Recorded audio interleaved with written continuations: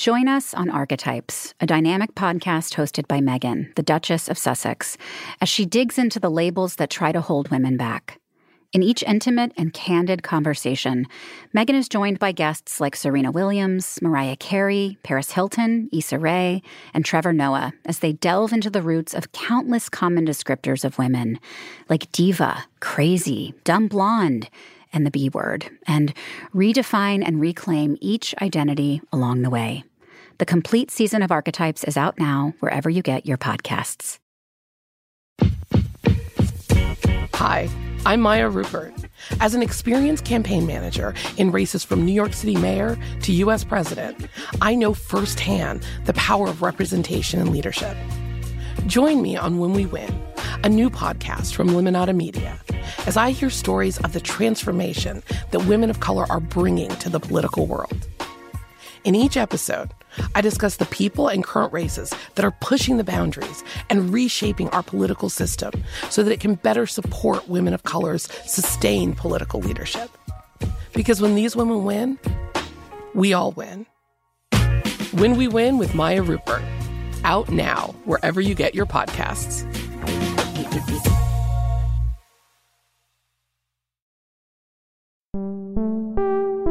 Limonada.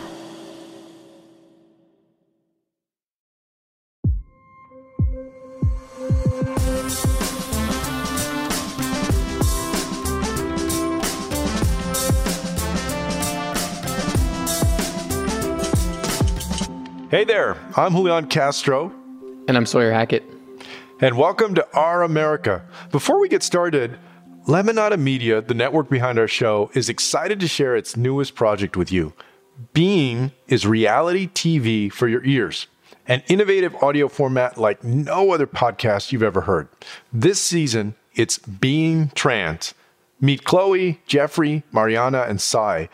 Over the course of 6 episodes, you'll get to be a fly on the wall for their most intimate conversations and unscripted, raw moments. You'll ride alongside them as they handle health, family relationships, love lives, friendship, professional careers, and everything else that comes with living life as a transgender person in LA.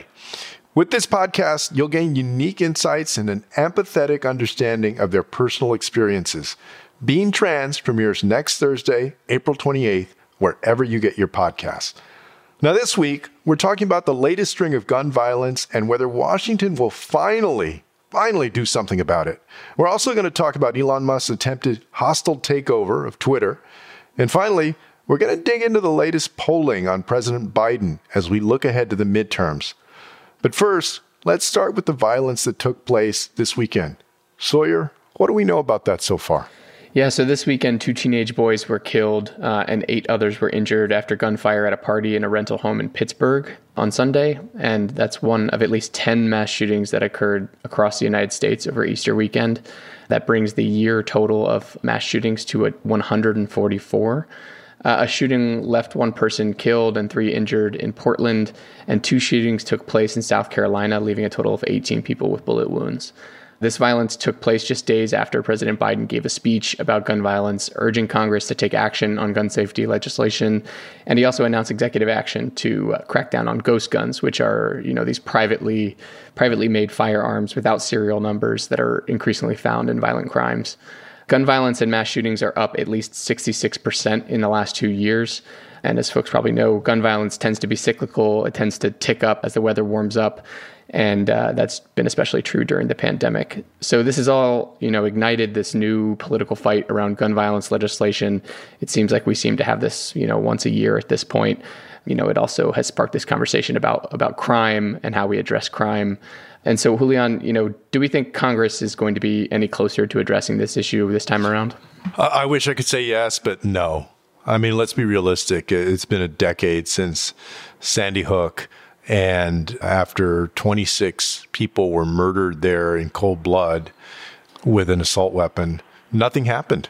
And there's no reason to think that 10 years later that something's going to happen this time, especially because Democrats have a very slim majority in the House and it's 50-50 in the Senate.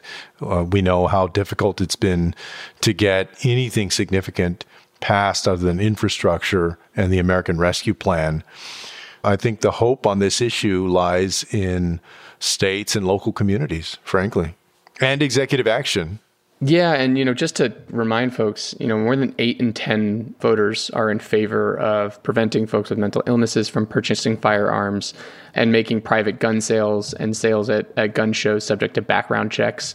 A little bit smaller majorities support federal databases to track gun sales, 66%, banning high-capacity magazines that hold more than 10 rounds, 64% support that, and banning assault weapons, 63% of Americans support that. So this is an issue that has overwhelming public support, and it has for decades, and has just not been touched by Congress, because I think that whether it's the NRA or the gun manufacturers associations, these people have a chokehold on legislation in Congress, and the Republican Party just refuses to even come to the negotiating table for even the most common sense, simple reforms like requiring background checks that are supported by 90% of Americans. It's just so pathetic. Well, and they wouldn't even let the CDC or the NIH, I think maybe the NIH, do research into the effects of gun violence, health research. I mean, it's crazy. This is a symptom of the broken political system that we have, where money equals influence. And for the longest time, the NRA did have almost unrivaled influence on a lot of members of Congress. Now, the NRA today is not what it used to be. I mean, it's had scandal after scandal. It's lost members. And to their credit, I mean, if you've been watching over the last 10 years, there are a lot more Democratic politicians who have been willing to stand up to the NRA than there were a few years ago. So there's progress that's been made, but that hasn't translated enough yet into actual legislation. That's why at the federal level, what Biden is doing with ghost guns and other federal action, executive actions he might be able to take, are probably the best hope in the short term, and also in the short term and long term, state action. Yeah. And, as I mentioned before, I think it's going to be another summer of violence. We're going to see, weekends like this every weekend this summer, where, there's 5-6 mass shootings across the country every single weekend. And it seems like the political discourse around this tends to just focus on crime, right? We always just revert back to this. We need more policing. We need more, funding to address violent crime. And it's never about the guns themselves. It's, Republicans are always just pivoting back to crime. It's good to see President Biden picking up that pen and pushing some executive action on this. I would love to see him do that on a whole bunch of other issues. I think we're going to talk a little bit about that later in the show. But we, as a party, I think, have to control this narrative, because we're going to see this happen every single weekend, and it's just going to reignite Republican talking points around crime and defund the police and no doubt. All of this stuff. And Democrats are ultimately going to be blamed, I think, for what is just lack of action at the federal level on gun violence that Republicans have refused to make progress on. I mean, we risk going back to the 1990s. I think policy-wise, for people that are taking this seriously, the challenge is, how do you put policy in place that does two things, at least, that keeps people safer? And that's why we need to change some of these gun laws. And also, use our police forces prudently, but at the same time, not go backward to the 90s and other times where there was total overreach, stop and frisk. Right. Giuliani's broken windows approach, the police brutality that we saw in New York and LA and other places, and that we still see, the murder of George Floyd and over-policing of especially Black and brown communities. Here's the thing. The Republicans have created this narrative that Democrats just want to defund the police. I mean, you and I know that there were actually very, very few, if any, Democrats in office who called for defunding the police. I know a lot of folks who have said we need to be thoughtful about how we do policing. Are there certain instances, for instance, like in Denver with their STAR program that, we've talked about, where you can send mental health professionals out there if somebody has a mental health issue? Can you police and also be smarter about how you do it to be more effective? But Republicans have created this narrative, And Democrats really have just been, many of them, running scared on this issue. Yeah. And they shouldn't, because we can do both of those things. You can have a community that has the police that it needs, and they, of course, do play a role in keeping the community safe, but also where people's rights are respected and you don't see over-policing and overreach. And you do public safety in new and more effective ways, like Denver's STAR program, which now has, essentially hundreds of encounters, and they send a mental health professional out to people that are having a mental health episode that traditionally a police officer would have been sent out to. They haven't had to send a police officer a single time to respond instead of that mental health professional. So they're obviously, and they've been effective. They're doing something right. You can balance all of those things if you have the thoughtfulness and the political courage to get it right. Yeah, I mean, this just seems to be another one of those issues where Democrats, have this fear of the polling on the issue, and they just end up ceding all of this ground to Republicans who use their moment on stage to just hit Democrats as hard as possible and pivot on crime and defund the police. I saw you have this conversation on MSNBC over the weekend when you were guest hosting Mayor Eric Adams in New York City, essentially blaming progressive policies for increased awareness about crime and increased crime, essentially saying that policies on the left are contributing to this. I mean, this is part of this scaredy cat approach that I think Democrats have on issues related to race in general. But on the issue of defund the police, you look at the polling on it, and overwhelming majorities of Americans support balancing police budgets, which is I think a better way to phrase it, which is like investing in mental health services, taking some money away from actual law enforcement to invest in mental health services instead. That is supported by a majority of Americans, by a big majority of Americans. But defund the police is such a toxic phrase to so many people because it's been, hammered by right-wing media that Democrats just run in fear from the issue. What really is annoying, galling, whatever word you want to use, I challenge anybody listening to go and actually research police budgets in our country, whether you're talking about big cities or small towns, over the last 30 years.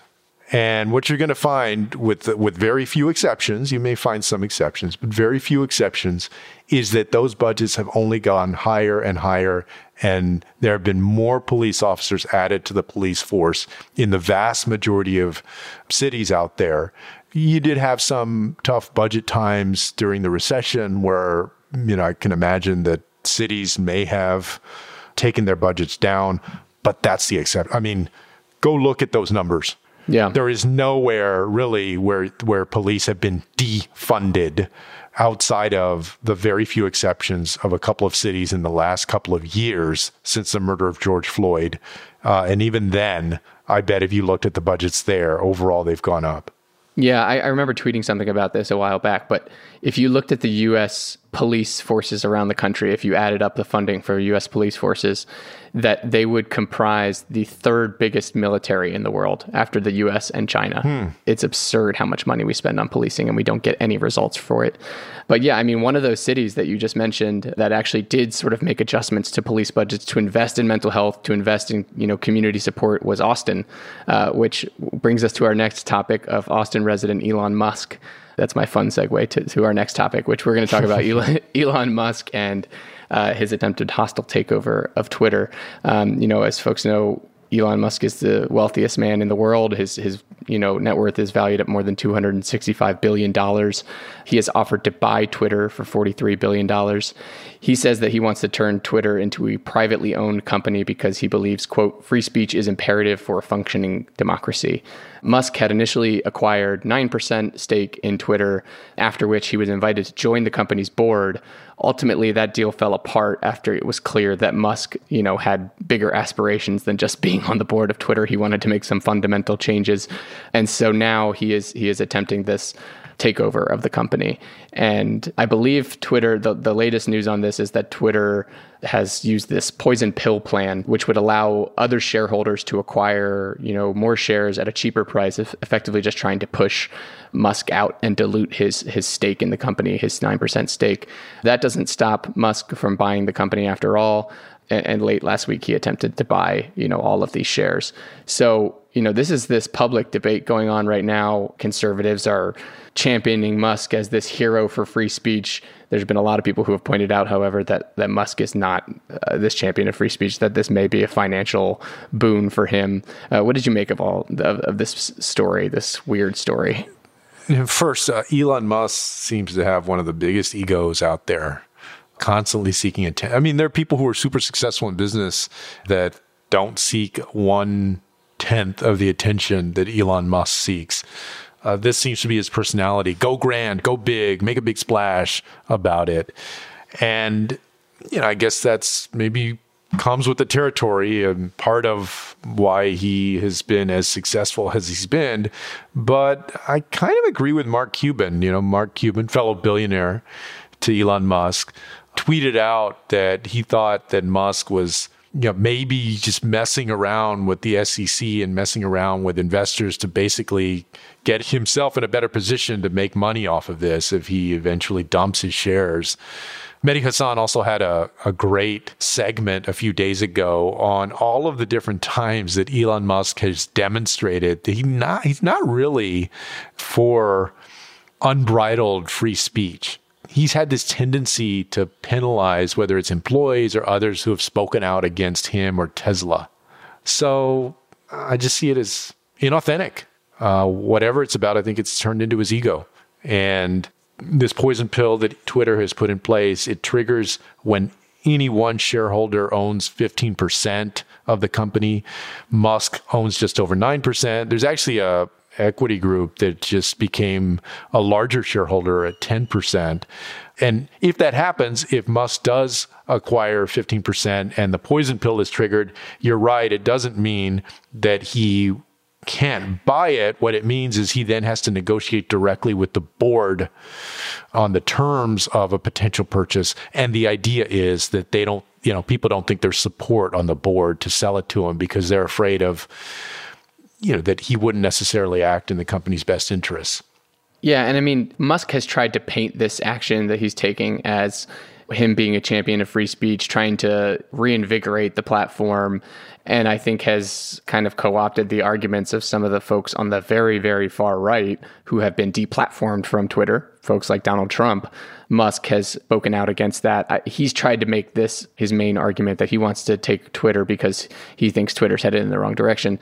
I think that this is just another chance for Musk to, try and get rich. Over the past couple of years, he's been doing these things, running up AMC, the movie theater company, running up their stock, running up GameStop. He has this pump and dump scheme when it comes to investing. And I think he's doing the same thing here. And you're right. I mean, this guy, he gets angry anytime somebody speaks out against him. I remember that, Senator Warren spoke out and said that, that Musk hadn't paid any income tax over the last 8 years, which is true, by the way. Over the last 2 years alone, his net worth has grown 1,080%. So this guy has tremendous wealth. And when she spoke out against him, he called her Senator Karen. He's this whiny billionaire who just wants to get his way. But to me, this all just seems to be one more billionaire trying to get rich off of a PR stunt. Yeah, and, we'll see where this goes. Right now, I doubt he's going to get his hands on Twitter. I count that as a good thing.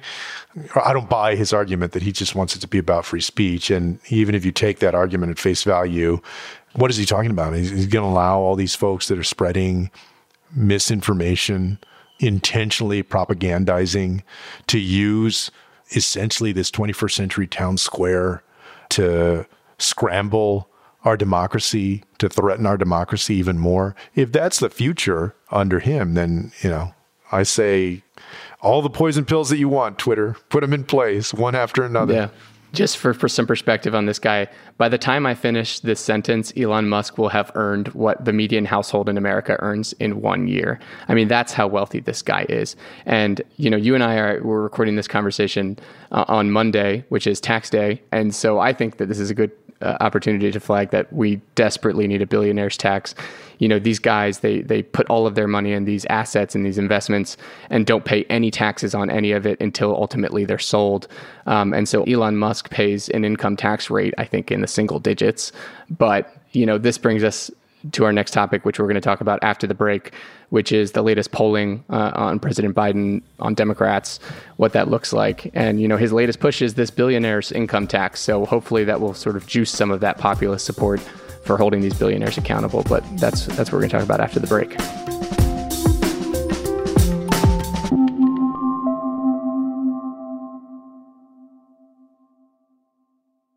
Last Day is a show about the moments that change us. I just don't think I will ever get used to this. I'm Stephanie Whittleswax, and I have had one of these moments. We all have. So let's unpack the chaos that is our human existence together. I don't believe things happen for a reason. I don't believe the universe has a plan. Each week, I sit down with a new guest to explore happy, sad stories of transformation. It's leaning far, far into the pain. That's what it is. Listen to Last Day wherever you get your podcasts.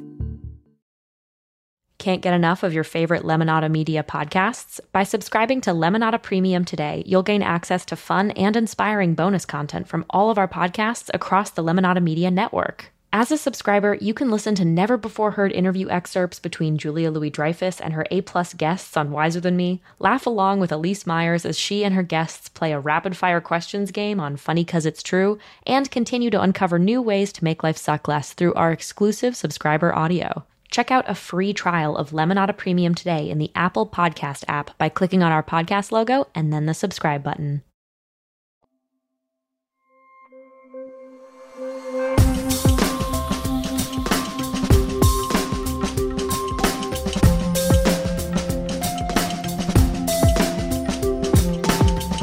Welcome back to Our America. A few days ago, Quinnipiac University released its latest poll that took a look at the Biden administration and how it's doing in the public eye just a few months before our November 2022 midterms. Sawyer, what did it have to say? Yeah, this new polling seems to be extremely troubling for Democrats heading into the midterm year. We should say up front that this polling tends to be pretty inconsistent, and Quinnipiac is, I think, known for painting a pretty bleak picture for Democrats. But I think it is telling, especially to compare this poll to where Trump was at this point in time.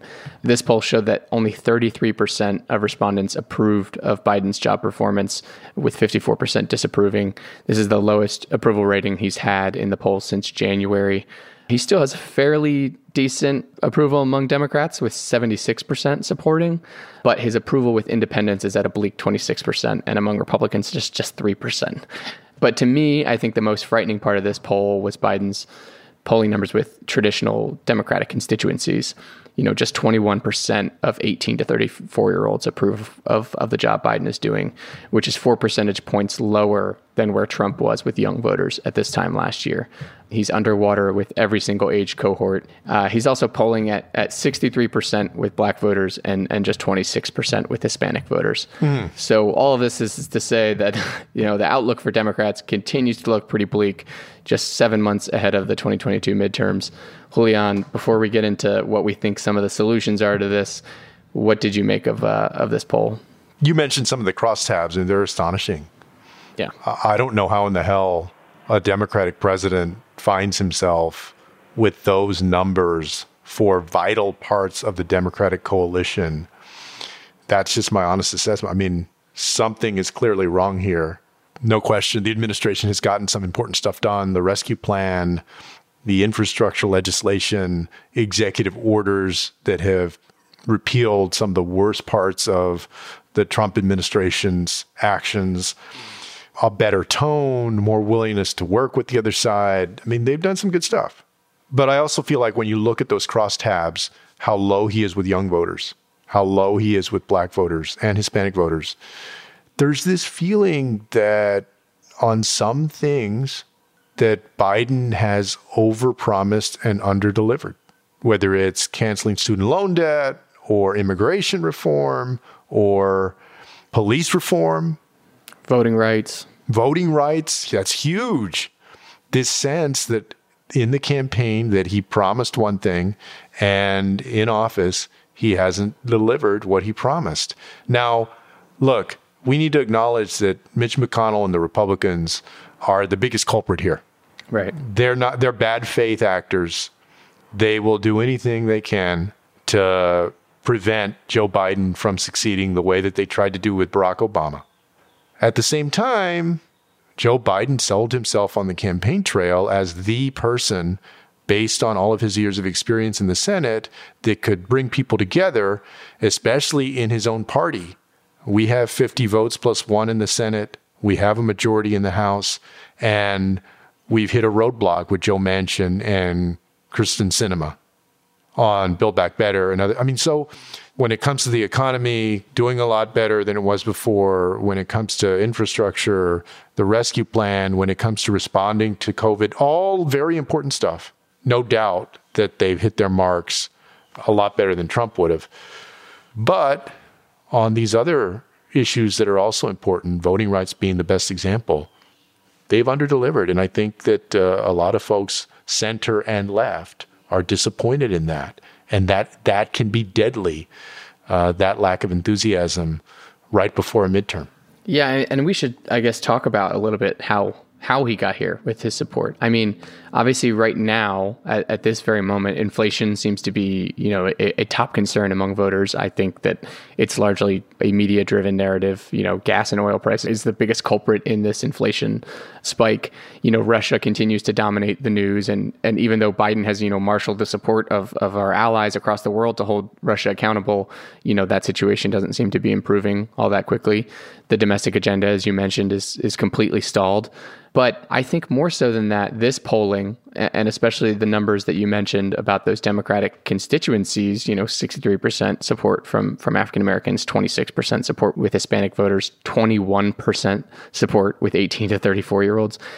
That is a signal of this general malaise that the party has, in enthusiasm and support for a Democratic administration not delivering. Using that word, you're for a certain age group, you're conjuring very bad images from the late 70s there. Well, yeah, I mean, it's a good word to, I think, capture what. And I think a lot of people have written about this, is generally just bad vibes. That's how my generation would describe this, is there just has not been good vibes around this administration. And my biggest frustration has been, no matter how bad things get, and no matter the lack of progress, the lack of progressive action on things, there's still this huge calling for Biden and Democrats to be more centrist, to be more like Republicans, to build that support back up. Even though we're losing support among Democratic constituencies, they say we need to pivot even harder to the right. And I mean, Bill Kristol had tweeted this article out about Democrats need a serious centrist faction in the party. I mean, the president himself, the entire Democratic establishment and leadership are centrist. You have the one signature achievement that we have, if you put aside COVID, the one signature legislative achievement we have in the infrastructure bill was a centrist piece of legislation. You have Biden out there saying that we're going to fund the police and, instead of pushing for police reform. And you have him calling, Mitch McConnell his friend. You have him keeping things like Title 42 in place, Trump policies on immigration. These are centrist policies and actions that got us here, not progressive actions. It wasn't progressives that have dug us into this hole. And I just can't stand this constant reverberation back to the middle that centrist pundits like to push us towards. Well, and it ignores the question of what the hell is centrist now. Yeah. You're going to let Republicans go as far to the damn right as they want. I don't even know if that's right. I mean, that's fascism. You're going to let them go fascism. As far out there as possible, and then they tug you, to redefine what is centrism. I mean, I agree. I mean, Joe Biden traditionally had been a moderate Democrat. And I think part of what happened was he read the room correctly in the 2020 election. They wanted somebody with experience, a quote unquote adult in the room compared to Trump. They wanted Democratic voters and Americans wanted somebody who could speak to who they saw as middle America and go win in Ohio and Pennsylvania and Michigan and Wisconsin. Also, on the Democratic side, they wanted somebody who was going to be progressive and get voting rights and immigration reform and police reform done. And he tried to do both of those things, including, I think, promising a lot of progress on these issues that are important to the left. But in office, he's overly catered, and in tone and in practice has really paid most attention to that middle / center-left, center-right coalition that he thinks he has. That has disappointed a lot of people who are center-left to left. And the answer to that is not to continue to pretend like you're going to get more votes from the middle by chasing the Republicans to the right. It's to actually go and live up to those promises if you can. Now, Manchin and Sinema have their own mind and they have their own vote. And they've been a roadblock. But that's the thing. Biden sold himself as the one who could make those deals happen because of all of his years of experience. If that doesn't happen, I think then that disappointment grows. And unless something changes right now, Democrats are in for a very bad night in November. And, I hope that's not the case. Many folks will do what they can to make sure that's not the case, but it's not shaping up to be a good night in November. I mean, those are just the facts. Yeah. If you look historically at it. And right now, it may not shape up to be a good night in 2024 either. Yeah. If this isn't turned around, because these are deep, deep, deep problems with the base. Well, and you've pointed this out many times, and obviously you were somebody who ran against Joe Biden in the 2020 Democratic presidential primary. I mean, Joe Biden was the person that met the moment that voters were looking for, in that he was this restoration of normalcy. He was bringing us back to an even keel as a country, and doing away with Trump and the chaos and the recklessness and the hatred and the vitriol. It was this return back to normal. But unfortunately, our politics changed, our society changed in that time, and I think he may have been the right person for the moment in terms of what the Democratic Party needed to win. But at this moment, we need something different. I mean, I'm not saying Biden needs to go. I'm saying he needs to adopt a different tone about these things. The right is moving towards authoritarianism at a record pace, and we are losing the messaging war. They're banning books and trying to install cameras in classrooms, and we're losing to these people. How does that happen? I mean, at this point, you're right. The legislative action is all but done. I mean, we're not getting any big things done in Congress before the midterms. That's just not going to happen unless for some reason they can restore some tiny scaled back version of Build Back Better. Well, and those guys are hardly even going to be in Washington between now and then, right? They take like a damn 2-month break to let people go and campaign, and they have a summer break. I mean, literally, I bet if they're there 40 more days between now and the election in November, I'd be surprised. Right. So the Progressive Caucus has been pushing him for a while now to start moving on some of these executive actions. Like, we've lost the window for legislative action. Manchin and Sinema and, Biden's work with them sort of stalled that process. But there's dozens, if not hundreds, of executive actions he could be taking, including things like canceling $50,000 worth of student loan debt, which, Elizabeth Warren put out an op-ed this morning about how we can stave off a potential disaster in the midterms. And of course, this has been a big pet issue for her, is like, you want to improve your numbers with 18 to 34-year-olds? Maybe cancel some student loan debt, or maybe take some action on marijuana reform. I mean, these are things that have overwhelming majorities, and they're also things that should be wedge issues that Democrats should be pushing forward as hard as possible to divide Republicans and bring independents over to us. But they're viewed as progressive, so we have to be careful about them, or we have to take a scaled back version of them, or we have to cancel $10,000 of student loan debt instead of $50,000 of student loan debt.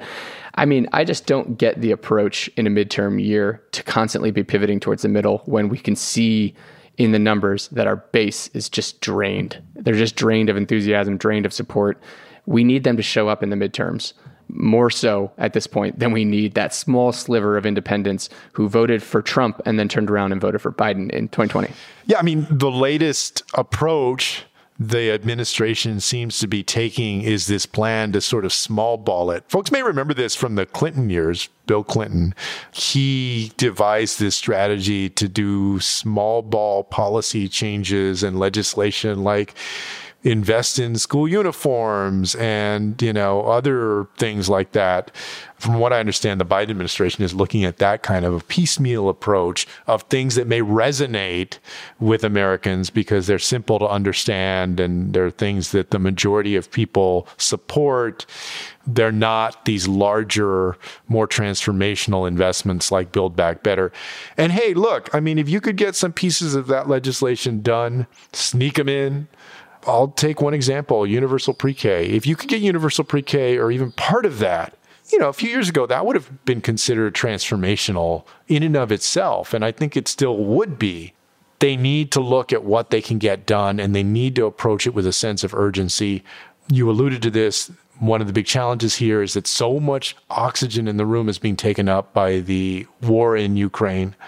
All of the attention the media is giving to that, of course, understandably, but also the resources, the time that the administration is having to take with that, the president's own time paying attention to that.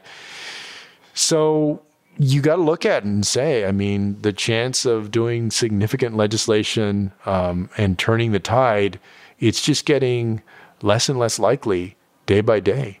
Well, and at the very least, he should take those actions on, executive actions or whatever we can get done legislatively as soon as possible, because this might be our last time to make policy in Congress for a decade. So he has to do it now, and it would help him. And at the very least, we need to start hitting back Republicans. Jesus Christ, why are we still calling Mitch McConnell our friend? Why is that happening? Why is President Biden calling Mitch McConnell his friend?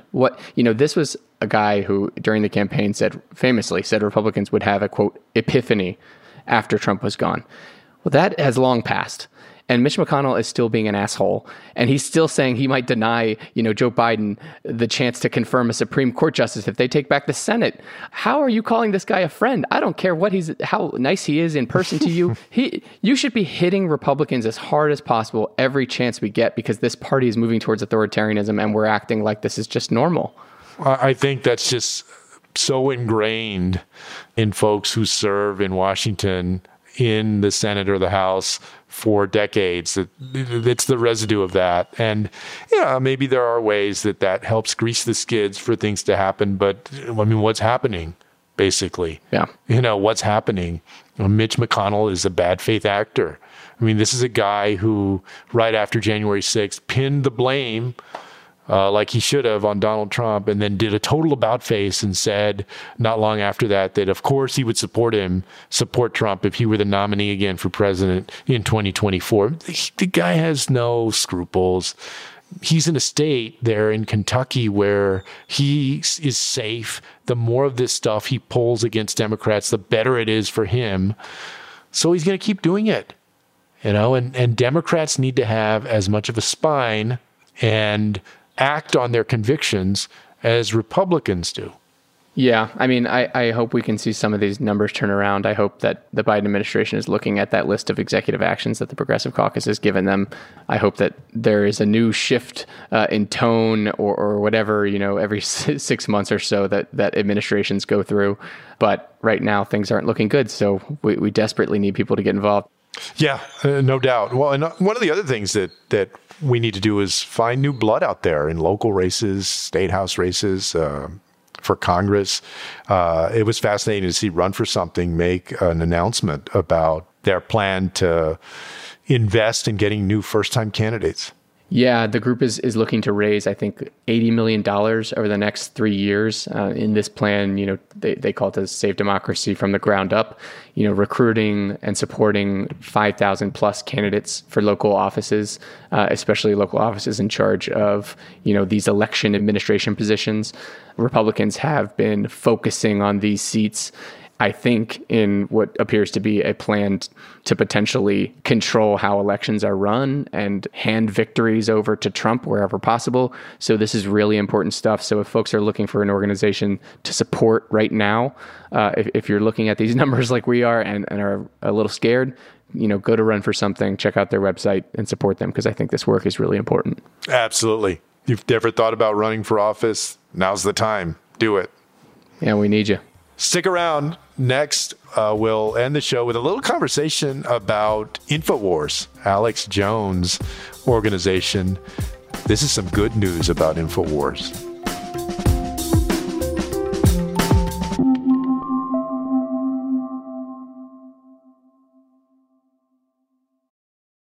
Hey, listeners. Are you looking to update your wardrobe with items that actually make life suck less? We're here to help. We've got brand new Lemonada merchandise from Add to Cart, In the Bubble, V Interesting, Raised by Ricky, and more at the Lemonada Media online store. From stylish sweatshirts to eco-friendly water bottles, we've worked hard to curate a comprehensive line of actually cool merchandise that will fit seamlessly into your everyday life. Show off your favorite Lemonada podcast or your favorite lemon logo in style with t-shirts, tumblers, hats, mugs, and more. Head to our merch store at lemonadamedia.com/shop to pick up your Lemonada merch today. Hey, Lemonada listeners, we want to hear from you.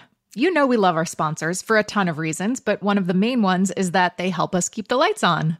And there's a really easy way that you can help us draw new advertisers and hear ads for things you're most interested in.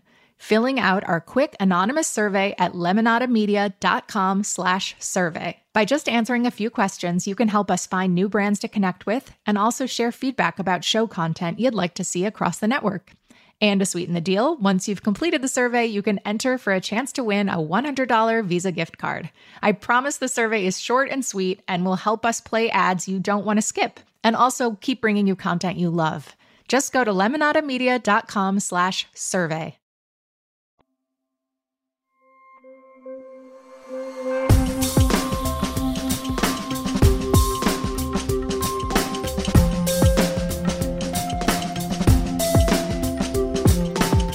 So, Julian, I saw over the weekend that there was some news about Alex Jones's organization, InfoWars. Can you tell me a little bit about that? Yeah, no, I'm happy to take this one, especially as someone who's down here in Texas. You know, Alex Jones is there in the Austin area. So folks know that Alex Jones has InfoWars, which is sort of his, I guess, production media company. He's been involved in a number of libel suits, including one filed by parents of the victims of Sandy Hook. He had called it a hoax. He said that they were making it up. Recently, he'd offered to settle the case with them for $120,000 each. There are 13 plaintiffs. He wanted to give them each $120,000. They rejected that offer. They're going forward. So lo and behold, the news is that InfoWars has filed for Chapter 11 bankruptcy. All right, that deserves a little applause here. Chapter 11 bankruptcy in Texas. Get this. It says that it only has assets in the range of between $0 and $50,000, and it has liabilities in the range of $1 million to $10 million. Yeah. What else can you say except it couldn't happen to a better guy? Alex Jones has been full of shit and a web of lies and a thorn in the side of anybody who actually cares about the truth for way too long. And I, for one, am glad to see, hopefully, that we're going to see the demise of InfoWars, which has been such a vehicle for disinformation over the years. Yeah, I mean, this guy he's a clown. He's been pushing conspiracy theories before Trump, I think, was even around. I mean, this guy is like one of the QAnon kind of guys who's been pushing these conspiracy theories. He's also, I think, was subpoenaed by the House of Representatives over the January 6th insurrection. So he's having a rough couple of months, I think. But I was definitely glad to see this news. InfoWars is obviously peddling lies every single day. So it looks like that organization may not last too much longer. So that's the good news today. Don't forget to leave us a voicemail sharing the stories you care about most right now. You can leave us that voicemail at 833-453-6662. That's 833-453-6662. And don't forget to subscribe to Lemonada Premium on Apple Podcasts. We'll see y'all next week. Take care.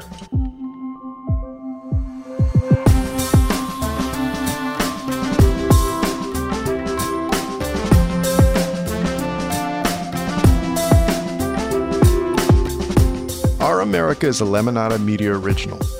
Our producer is Jorge Olivares, with executive producers Jessica Cordova-Kramer, Stephanie Whittleswax, and Julian Castro. Mix and scoring by Veronica Rodriguez. Music is by Xander Singh. Please help others find the show by rating and reviewing wherever you listen. And follow us across all social platforms at Julian Castro, at Sawyer Hackett, and at Lemonada Media. If you want more Our America, subscribe to Lemonada Premium only on Apple Podcasts.